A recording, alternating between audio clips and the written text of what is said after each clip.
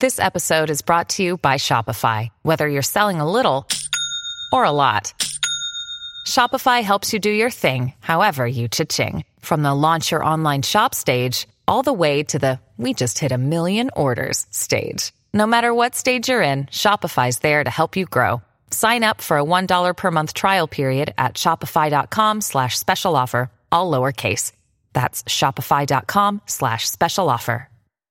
Hello, everybody. This is Marshall Poe. I'm the editor of the New Books Network. NBN listeners like to read books and buy them. So we thought we'd tell you that right now, our friends at Princeton University Press are having a remarkable site-wide sale. You can get 50% off books, including ebooks and audiobooks, with the code 50, F-I-F-T-Y, at checkout until May 31. You can save some real money on Princeton University Press books. I encourage you to go there and check it out.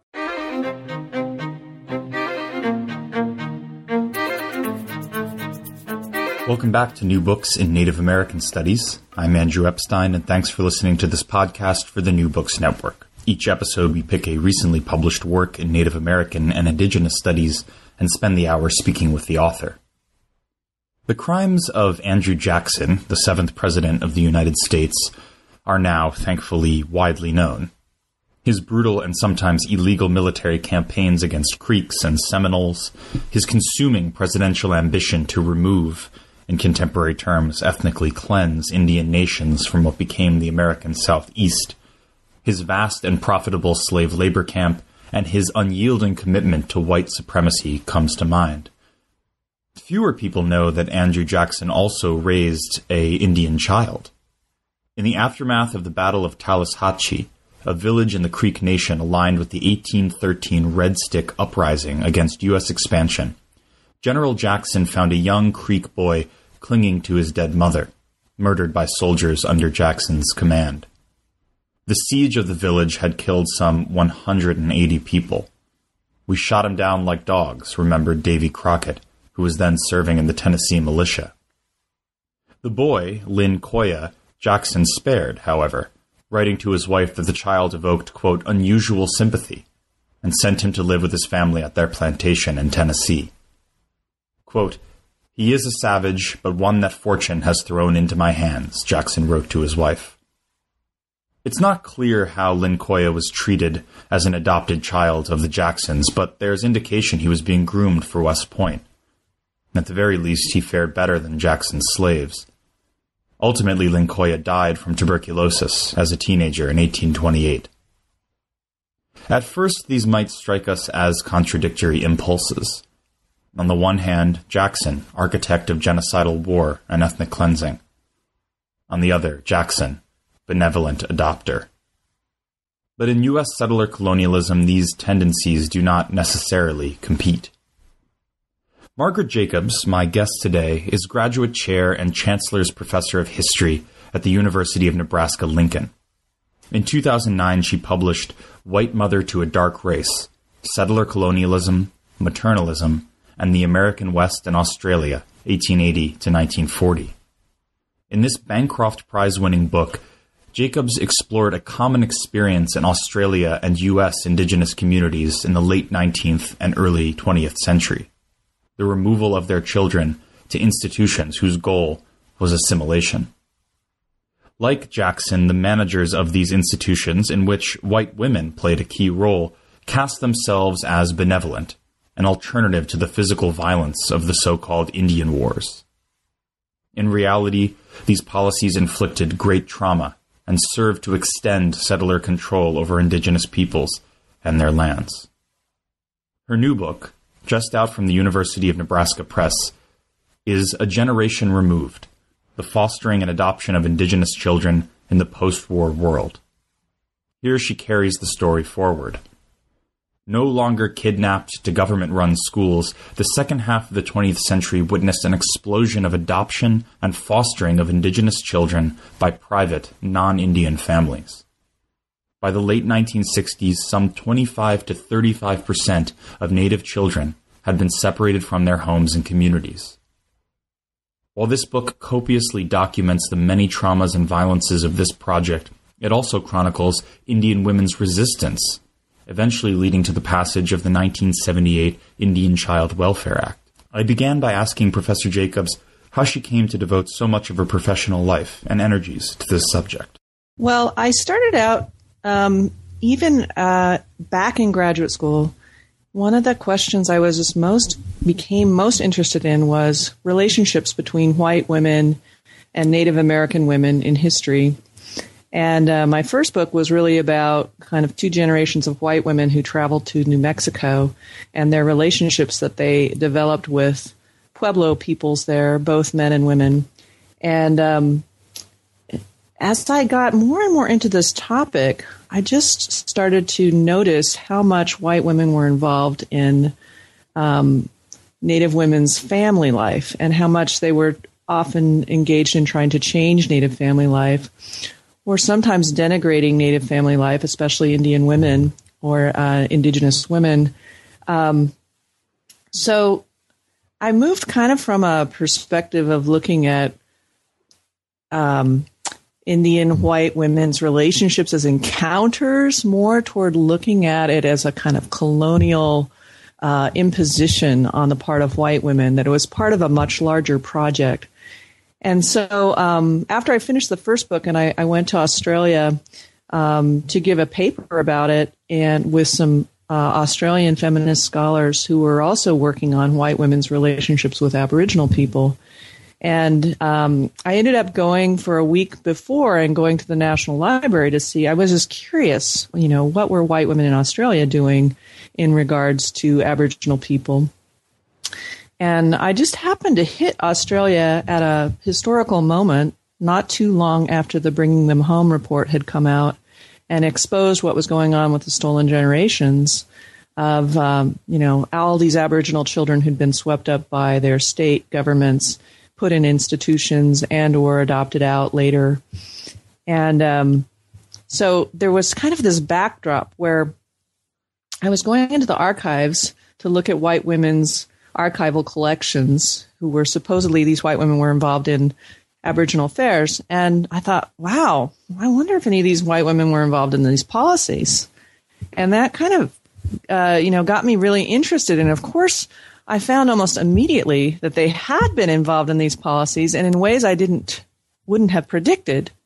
To some extent, I assumed, that they were championing this sort of universal motherhood and this universal maternalist ethos. So I thought, they'd be champions of Indigenous women's and their right to keep their children. And in reality, I found that in the archival record that most of these white women were not champions of Indigenous women in Australia. And so then I started spinning out all sorts of questions. Well, wow, I wonder what was going on in the United States. Was there the same sort of forcible removal of Indigenous children? And if so, were white women involved in it too in the similar way? And so then I just started finding so much material, and I found a lot of material about Indigenous women activists, starting in Australia, who worked on this issue. And I found that there was this incredible intergenerational work by two women in a particular family, Margaret Tucker and her daughter, Molly Dyer. And I realized that Margaret Tucker had been an activist who was trying to stop the removal and institutionalization of Aboriginal children. And her daughter, Molly Dyer, was involved as an activist trying to stop the fostering and adoption of Aboriginal children in a later era. And so I just became so curious about how all of these issues were playing out, not just in Australia, but in the U.S., and whether there was a comparable policies going on in both places, comparable experiences of Indigenous people, Indigenous mothers who lost their children, comparable activism. And so it all just kind of has snowballed, really.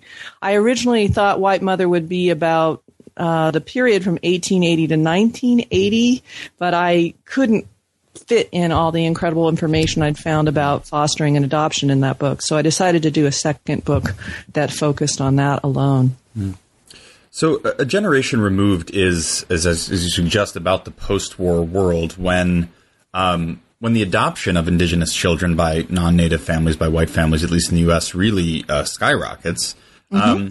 But as you suggest in the prologue, and as you more deeply explore in White Mother, this is a story here in this book, a generation removed, with many entangled precedents. Yes. So in order to understand this post-war phenomenon that is this subject matter of this book here, what do we need to understand about the preceding decades? I guess even centuries, but what is most important heading into this period that the book covers that readers should know or people should be thinking about? Great question. Well, I think if people were to look at every individual case in which an indigenous child was removed from its family and put in a non-indigenous family, you could just engage in a very long battle, really, over what was best for this child. And there's all sorts of factors to consider. But without a historical perspective on this, I think something's really lacking, because there were just so many decades before the post-World War II era in which Native people were subjected to a policy of often forcibly removing their children. Not always forcibly, but often. So this starts out in the it starts out long before that, but one place this story starts is in the late 19th century with the development of assimilation policies in the United States and similar policies in Australia and Canada that were known by slightly different titles. And all of these places deemed that in order for their governments to solve the so-called, whether it was the Indian problem or the Aboriginal problem, in order to solve that problem, it was best to try to take children, indigenous children, away from their families and communities and raise them in environments where they wouldn't fall prey, as they saw it, to the problems of their communities and their families. And they would be raised as Christians. They would be, sort of assimilated into American or Australian or Canadian culture. They would stop speaking their native languages. They'd start speaking English. And a lot of the rhetoric about this was quite, flowery and humanitarian. But ultimately, a lot of it was about preparing these children to take on very unskilled menial labor at the kind of fringes of the settler colonial societies that they were living in. So long before the post-World War era, this policy and practice of indigenous child removal was going on in all three of these nations. And so the post-World War era, really, you can't really understand what's going on with the fostering and adoption of children if you don't first know about this earlier era, in which it was much more common to institutionalize children after removal than it was to place them in families. So what does happen after World War II? Why does the federal government in the United States and elsewhere, and these other settler colonial nations, make adoption and fostering of indigenous children a priority? And what's the relationship to termination as a federal policy that really develops in the post-war period? Well, thanks. I think there's two things going on, and I'll talk about both of them, sure, that lead toward fostering and adoption. And one is what's happening in kind of post-World War II popular culture in all three nations, the kind of rise of liberalism, and I'll talk about that later. But there's also changes in all three places in terms of the bureaucracies that deal with indigenous peoples. And in the United States, the change in federal policy, as you mentioned, is toward what was called termination. And this comes after about 15 years of a different policy in the United States that was enacted by the Commissioner of Indian Affairs, John Collier, during Franklin Roosevelt's presidential administrations. And Collier had really, he'd been a gadfly who challenged the boarding school policies in the United States, the removal of indigenous children. He championed day schools for children, learning of their own languages. And he had lots of faults, and not all indigenous people liked Collier, but he had moved federal policy slightly toward a kind of more self-determination for Indian peoples. I always call him sort of a paternalistic self-determinationist. But after World War II, Congress some members of Congress look with dismay at what's happening in Indian country. This is an era of greater affluence in general in American life, and they see that there's still a lot of poverty. There's really high levels of unemployment, low levels of education, lots of social problems on reservations. And in short, they sort of say, oh, we still have an Indian problem, as they called it. And they blamed Collier, and they blamed his retreat from assimilation policies of the late 19th and early 20th centuries. And so they articulated a different policy of termination, which meant that tribes should no longer have any kind of special status or special relationship to the federal government, no longer any kind of trust relationship that they had earlier negotiated through treaties. They should now dispose of all their tribal assets, anything that they still held communally, land, property, etc. And alongside this notion of termination was the notion that Indian peoples would be better off if they relocated to urban areas and, again, assimilated into modern American life.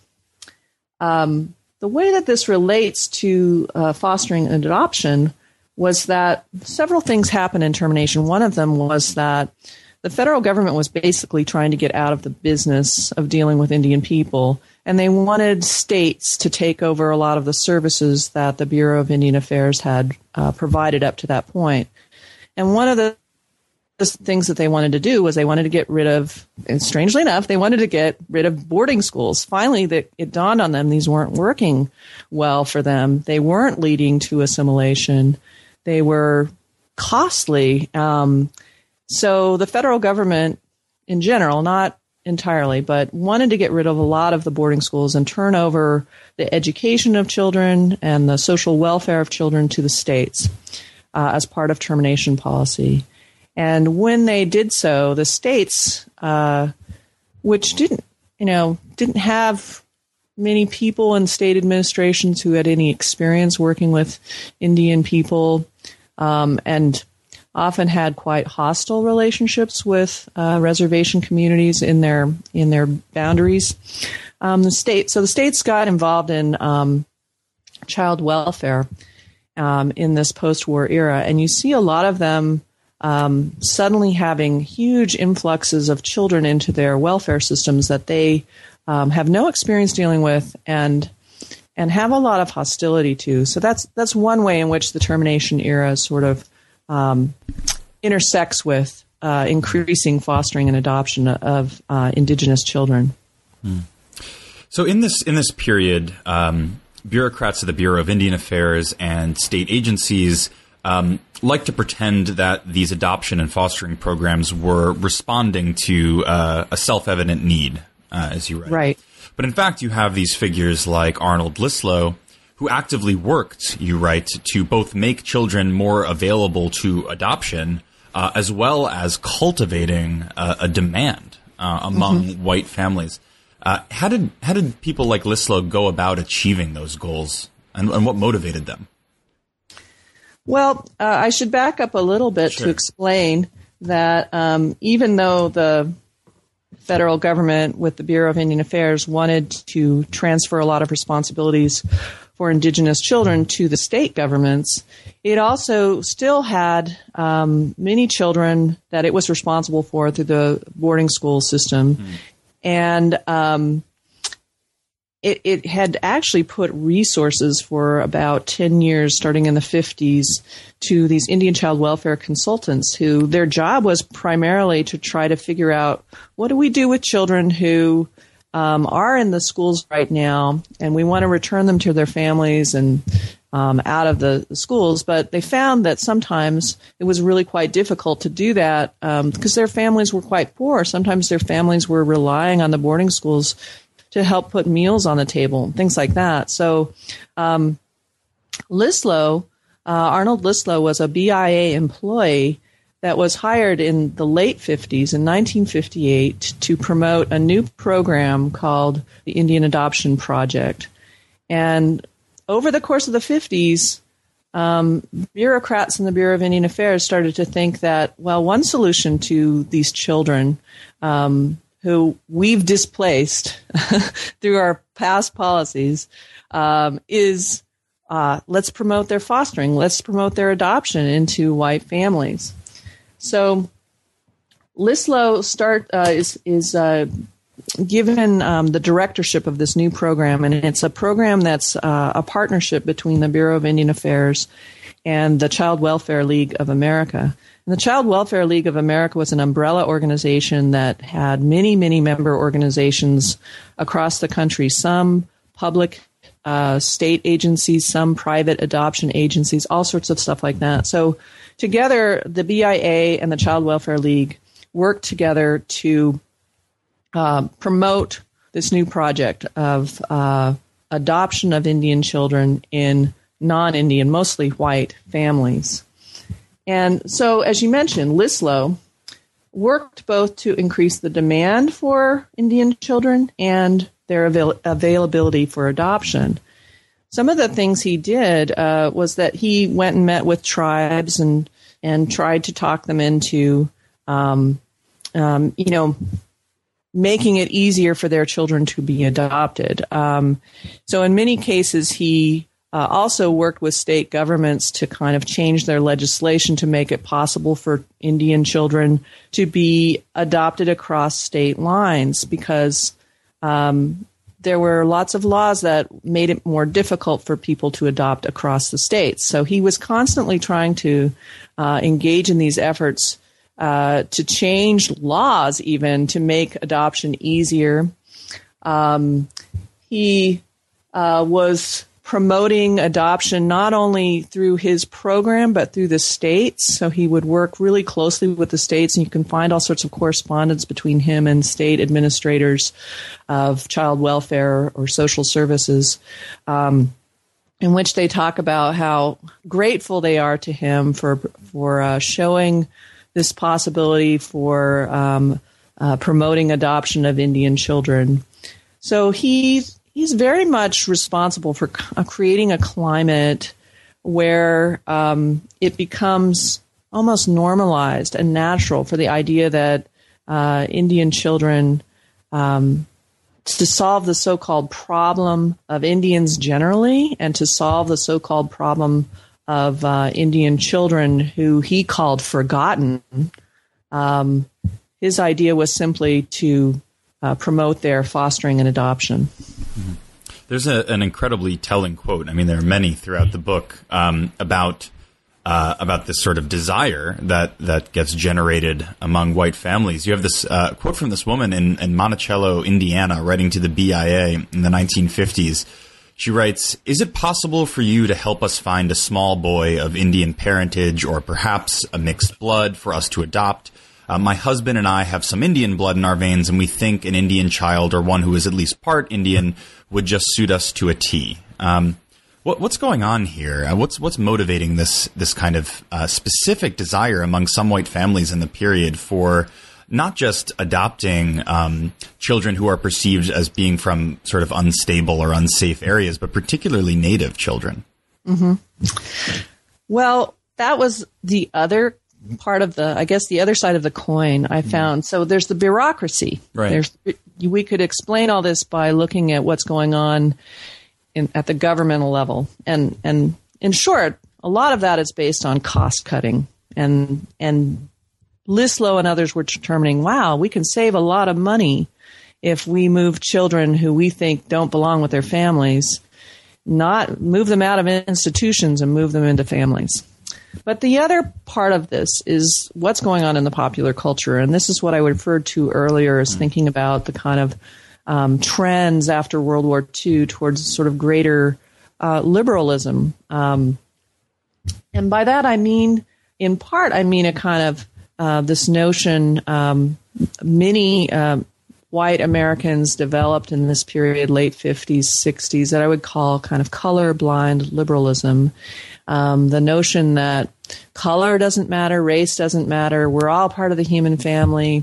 In many ways, this is very progressive for this period, right? You know, like when you think about what's going on in the South and the civil rights movement, these were often very progressive people who were claiming that, you know, they were willing to adopt a child of a different race. They were people who believed that, you know, race shouldn't matter. And so there's that impulse that's developing in this period. There's also, I found something really fascinating is that a lot of mainline churches, Protestant churches, were becoming really interested in and concerned with American Indians in the post-war period. And they started things like study groups, and the National Council of Churches did a big study on Indian people in the 50s. And one of the things that was also fascinating that I found is that many of these churches, their original position was very anti-termination, and they had pretty remarkable critiques of federal policy.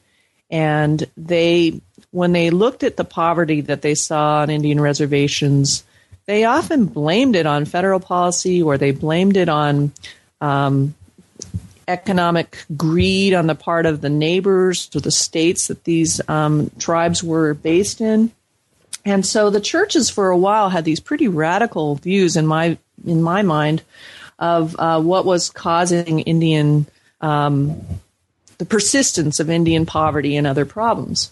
But gradually in the 50s, and I think in part because of the Cold War and the sort of anti-communism of the era that labeled anybody who had any kind of this, you know, these economic critiques, it labeled these people as communists, and I think the churches retreated very much from their pretty radical critiques of what was going on. Mm-hmm. And so a lot of Americans, kind of left progressive Americans, religious Americans, which many people were very religious in this era and of course still are, but they really were concerned with American Indians and wanted to do something about it. And what I found was that Lislow and the Indian Adoption Project and other people who were working to promote adoption were channeling this impulse that a lot of Americans had to reach out to American Indians, to do something positive, to reconcile in some sense with them. They channeled this impulse toward adoption. So you find a lot of so-called well-meaning white American families writing to the Bureau of Indian Affairs, writing to state governments, asking about whether there's Indian children to adopt.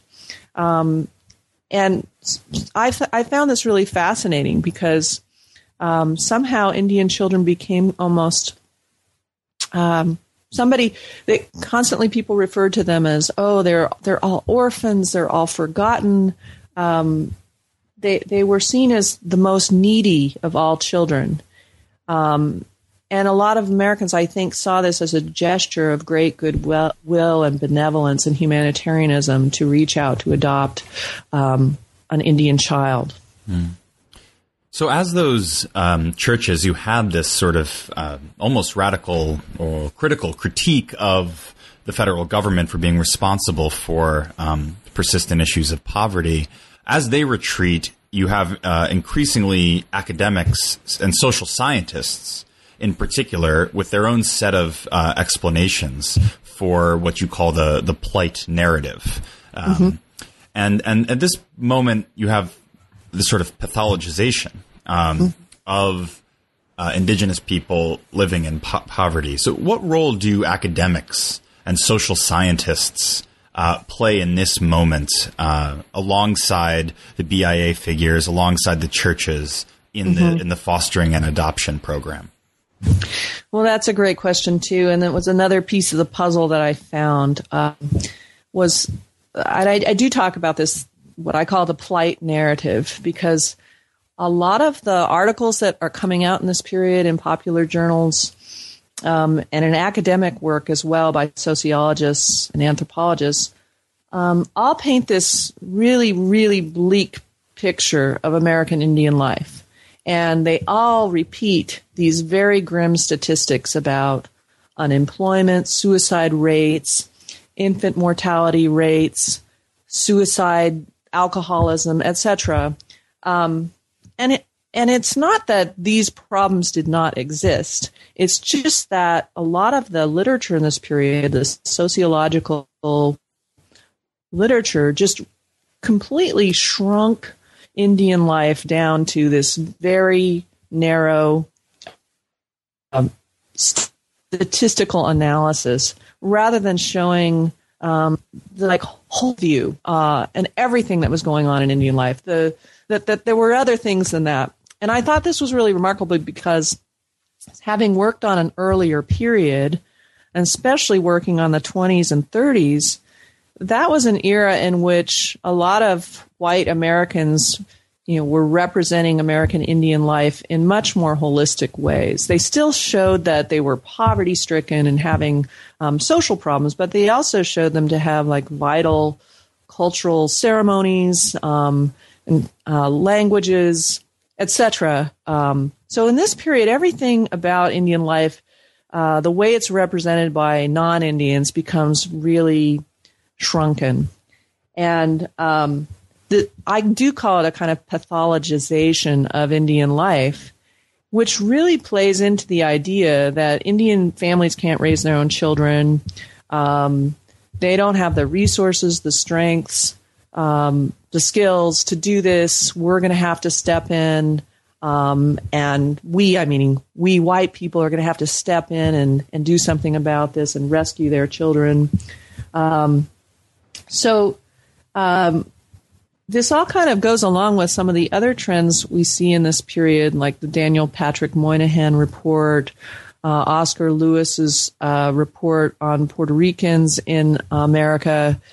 Both of those sociological works also portrayed, in this case, black families and Puerto Rican families as very much pathological. And interestingly, they do so in many similar ways by showing or by claiming that their family arrangements and the strength of women in their communities was a sign that they were dysfunctional and indeed pathological. I want to shift here and talk a bit about the impact, often devastating impact of the adoption regime in Indian country. And to start, I want to ask a bit actually about the process of this research. It seems to me that even more than your last book, which focused on the late 19th and early 20th century, you're dealing here with often traumatic experiences of many folks who are still alive. Unlike the folks of the late 19th century. That's tough work for anybody to do, I would imagine. I mean, I'm working on a project in the early 19th century, but I imagine it carries particular care and responsibility for a non-native scholar in sort of dealing with these very sensitive decisions about how to move forward. How did you approach this material? How did you go about this research, particularly as you move later in the period, on the impact that this adoption program had?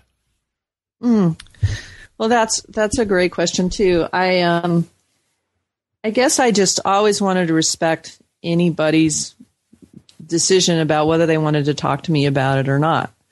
And I always followed every lead I had and tried to always contact anyone who I thought might be interested. Some of those people wanted to talk to me and some people did not. I mean, these are really painful things to talk about. People seem still ashamed to talk about it if they've lost a child or something. And they still, I think, often feel a kind of stigmatization of that.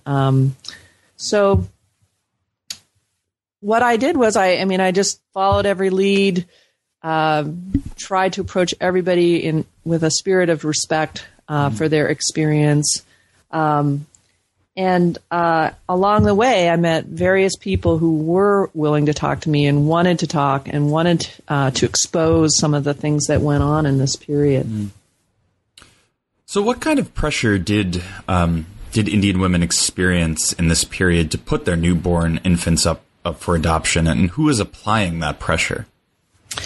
Well, you find a lot of church agencies like Lutheran Social Services, Catholic Social Services, as well as state agencies were applying pressure through social workers, really, on Indian women to give up, especially unwed Indian women, but any younger Indian women, to give up their children at birth. And a lot of, the stereotype was basically that all Indian women were unwed. So this pressure was really intense upon them.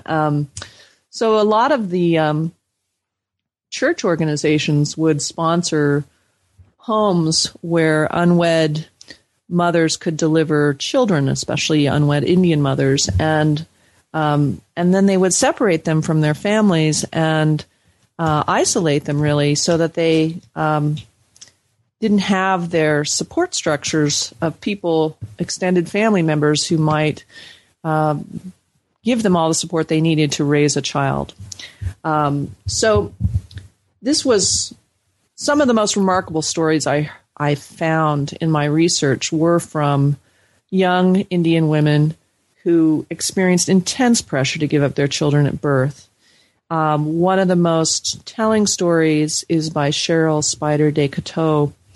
And she ended up telling her story at the 1974 congressional hearings. But before that, she had gone to court to try to get back the children that she had lost. But she just talked about this continuous pressure by a social worker when she was pregnant with her, I believe it was their second child, who even before the child was born was trying to convince her to put it up for adoption, and then came to the hospital after she'd given birth and put pressure on her, and then continued to visit her at her home afterwards. And so she was able to get back her children through the efforts of the Association on American Indian Affairs legal team, and then talked about this at the congressional hearings. But I found other accounts of Indian women who talked about this pressure too. And I found an incredible account by a social worker who'd witnessed this kind of intimidation being launched at a Native woman as well.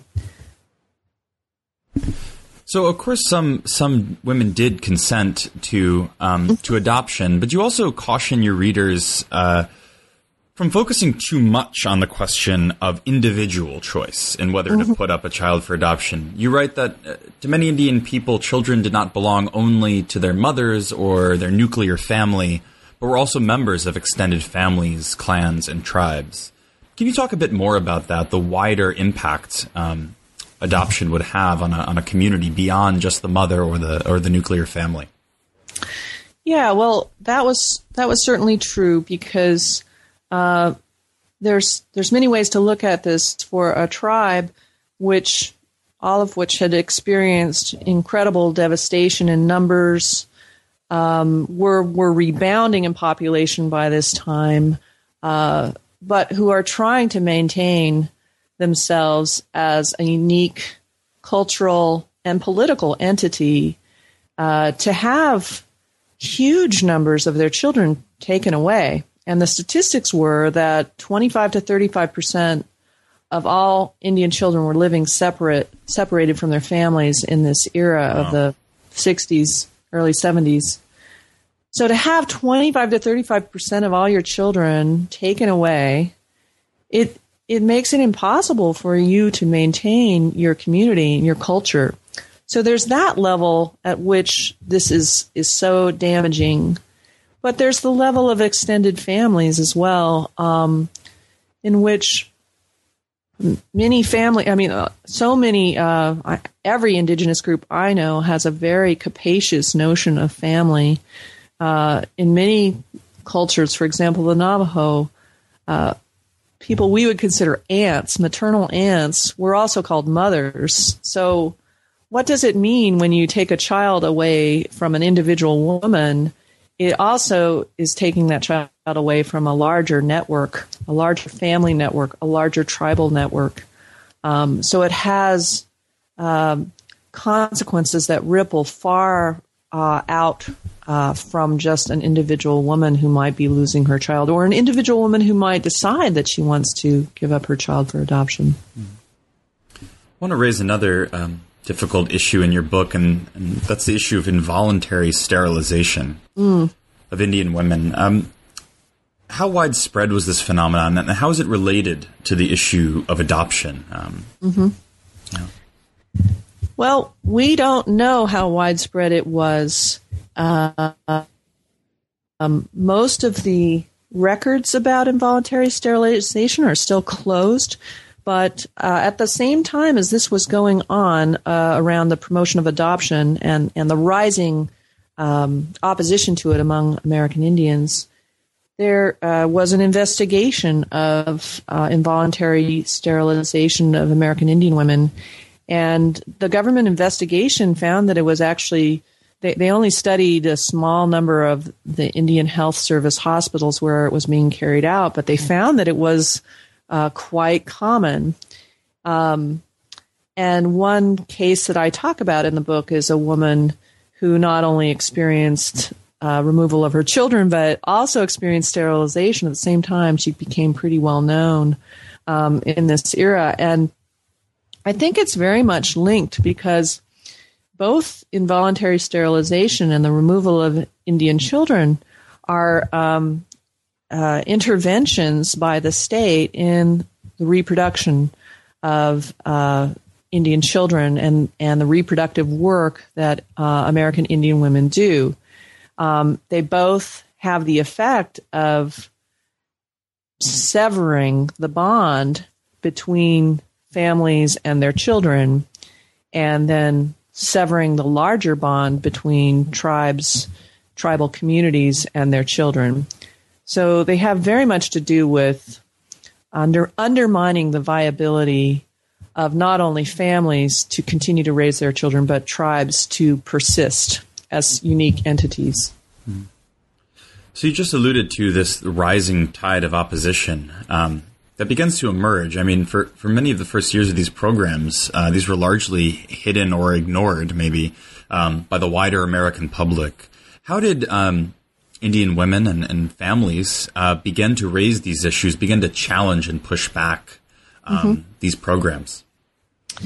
Well, that was one of the gratifying parts of my research, was that this is a hard topic to research and write about and read about, I'm sure. It's troubling. It's deeply troubling on so many levels. But it's also to read about the women who had the courage to face this problem and to challenge what was going on was really inspiring to me.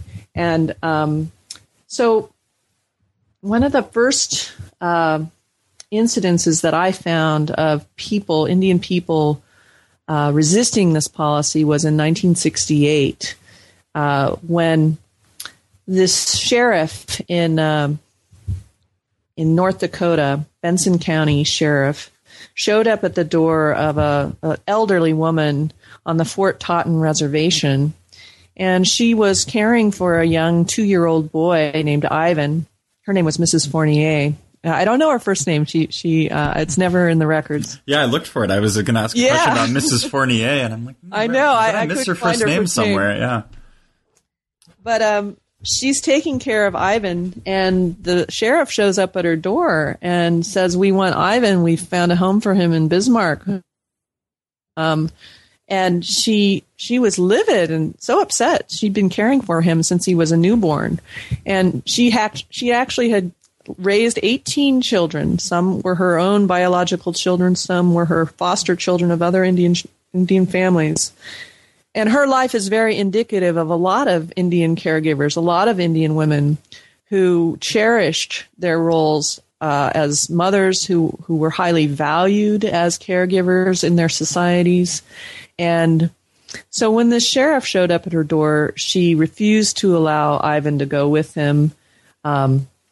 He persisted in trying to wrest the child away from her, and there were other elderly Fort Totten Reservation, and he kept trying to get these children away.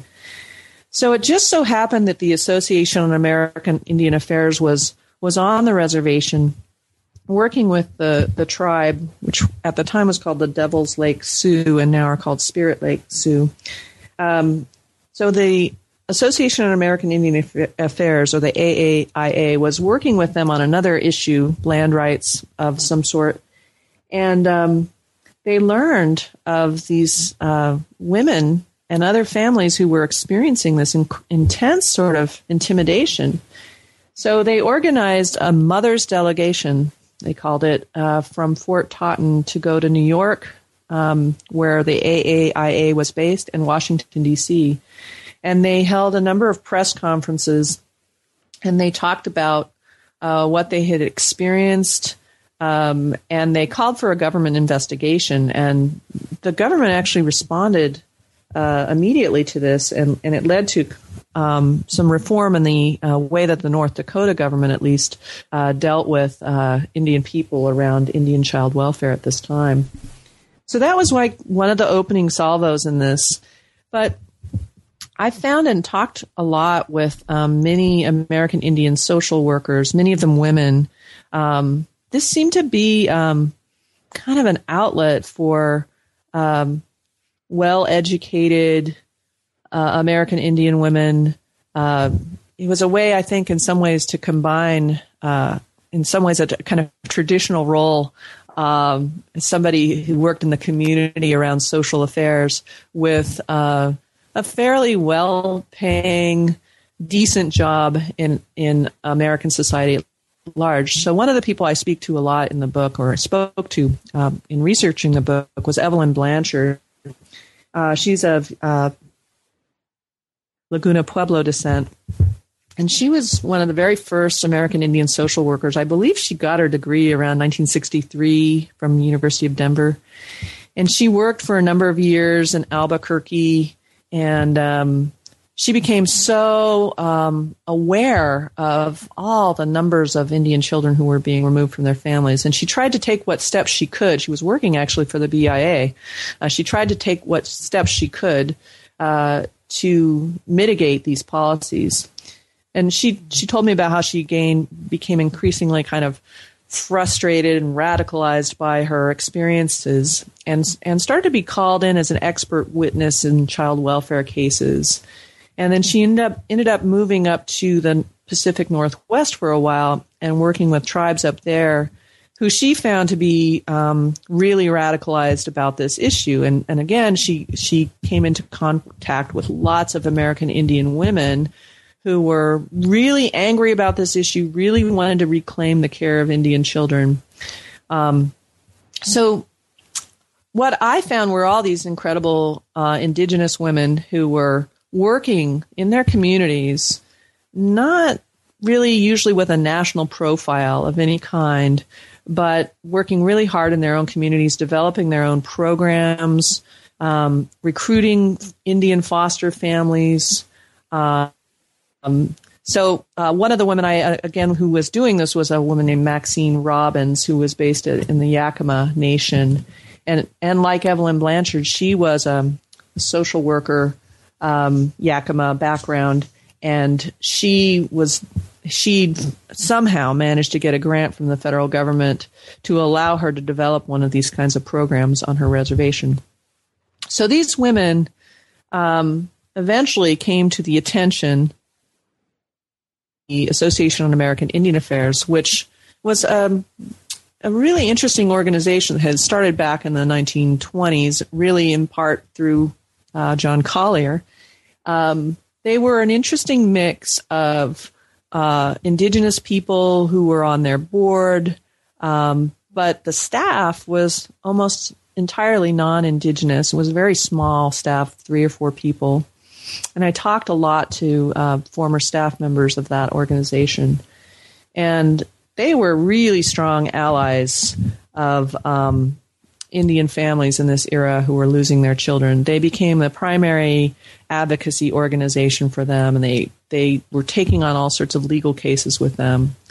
So the book sort of traces the productive alliance that developed between a lot of these very local grassroots community-based efforts, many of them led by women, and the Association on American Indian Affairs, who they all worked together and ended up with the legislation passing in 1978, the Indian Child Welfare Act, which was meant to address many of these issues and reverse these practices. So what are some of the key provisions of the Indian Child Welfare Act? Well, I think the most important key provision is that the Act requires that where an Indian child is involved in any kind of custody dispute, that it is the tribal courts that hold jurisdiction, not state courts. So it's supposed to even the conflict or the custody battle is supposed to start out in tribal court. If it ends up in state court, the state courts are supposed to transfer it to the jurisdiction of tribal courts. So basically, it's empowering Indian peoples themselves to decide what is the best placement for an Indian child. The Act also has a hierarchy of placement. It promotes the idea that the best placement for an Indian child would be with a member of his or her extended family.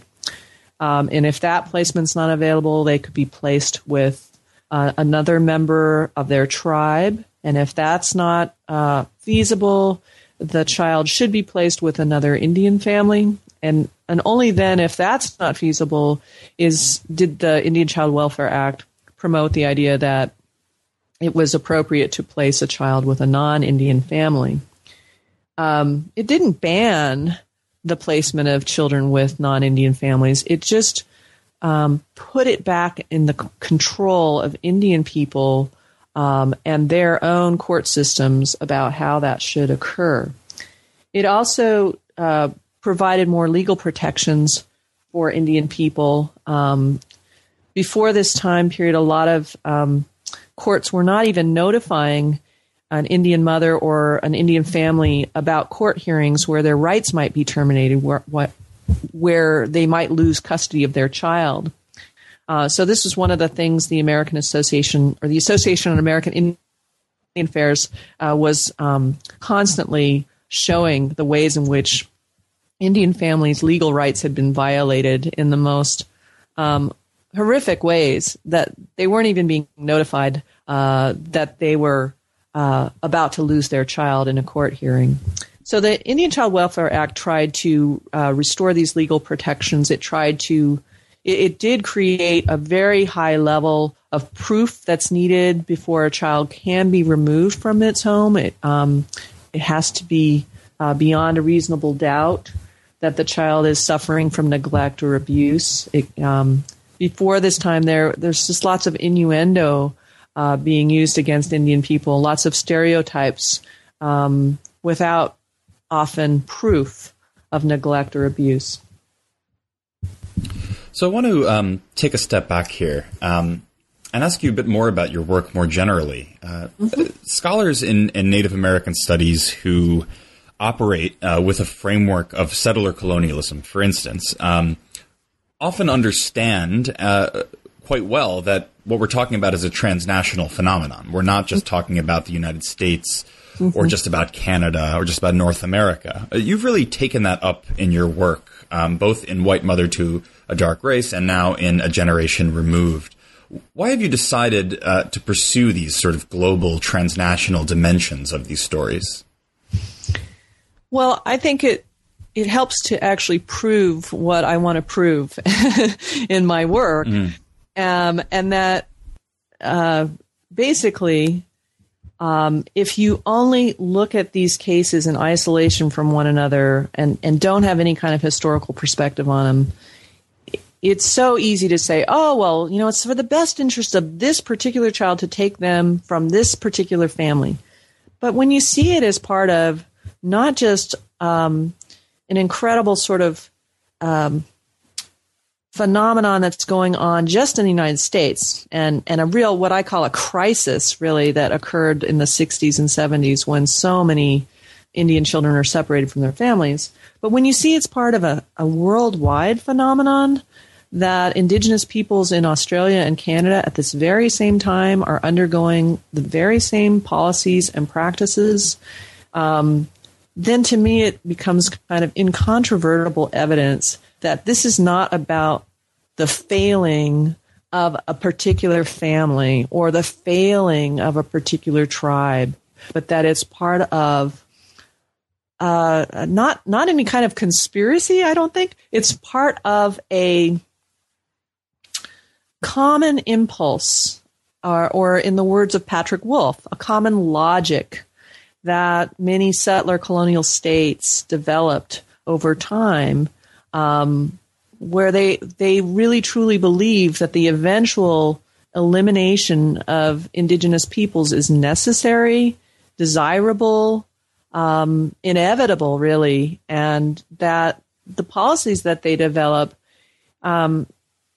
they all lead naturally to this notion that eventually indigenous peoples won't exist as distinctive people. So for me, this transnational comparative approach, it's inherently interesting to me. It's just so fascinating to me that this is going on in all these places at the same time. And it's also, I mean, it's very interesting to me to see what's going on in Australia and Canada, in that both of those nations have engaged in a kind of real reckoning with their past in various ways. I mean, and to various success or not. But they've been having very broad public discourses about this. And that fascinates me, that that's happening there in those two nations. But basically in the United States, we're not having that public discourse, and we haven't had it. And that kind of interests me, why some settler colonial states have reckoned with this and others have not. You caution at the end of the book about reconciliation, though, as the model necessarily for justice in the face of these crimes. Mm-hmm. What concerns you about that model of reconciliation, at least as it's been carried out in certain ways in Canada? And I'm less familiar with Australia, but if not reconciliation, then what? Well, there are a lot of Indigenous critics of the concept of reconciliation. I think there's a lot of suspicion that it's really just assimilation dressed up in a new title. And I think there's some evidence for that in the processes that are going on in Canada and Australia, that for some non-Indigenous people in those places, the idea of reconciliation is all about, well, let's give Indigenous people a forum to air their grievances, and then let's move on. We'll even apologize, but then let's get on with it. Let's close the book on that chapter of our history and get on with it. And that's not what I don't think Indigenous people want. I mean, I really think the key issues for them are justice, sovereignty, self-determination. And so I think there are many Indigenous people and many allies of Indigenous people who have a much wider, broader definition of reconciliation that includes justice, that includes recompense, reparations, redress for the crimes that have been committed against Indigenous peoples in the past. I think in past eras, many people thought that too. I think the people who promoted adoption in the 50s and 60s, they had this vision that they were doing this wonderful thing for indigenous peoples, that they were reaching out to them, they were rescuing their children. They saw this as an act of reconciliation. So I think we always have to be cautious about that, and that I think it's more important to listen to what indigenous people say it is that they want, and let them define what direction we should be going, and respond to them rather than coming up with these grand plans and then foisting them upon indigenous communities. So it's, I guess that's why I have that somewhat suspicious or ambivalent view of that. So I've been speaking with Margaret Jacobs, Chancellor's Professor of History at the University of Nebraska-Lincoln, an author of A Generation Removed, The Fostering and Adoption of Indigenous Children in the Post-War World. It's just out from the University of Nebraska Press, and as I hope you've gathered from our conversation, it's a really remarkable book. Before I let you go, Professor Jacobs, I always like to ask, and it's maybe not the best thing to think about after you've just succeeded in publishing one, but what are you working on next? What are you thinking about next? Is there more, now that you've written 2 books over the course of a century, dealing with very similar issues, though they books stand alone in many ways, is there more to this story to tell? Well, I am sort of between projects. I haven't tackled anything big yet. However, I am working on an article, and you won't be surprised what it's about. It's about truth and reconciliation. I'm comparing what happened in Canada and Australia, and as far as truth and reconciliation in the last couple decades, with the lack of that in the United States, and kind of asking, why hasn't this happened in the United States, and does it need to happen here? That was Margaret Jacobs, author of A Generation Removed, The Fostering and Adoption of Indigenous Children in the Post-War World, released last year by the University of Nebraska Press. You can find us on the web at newbooksinNativeAmericanStudies.com, where you can listen to all of the past podcasts. We're also on iTunes, Facebook, and Twitter. For the New Books Network, I'm Andrew Epstein. Thanks for listening.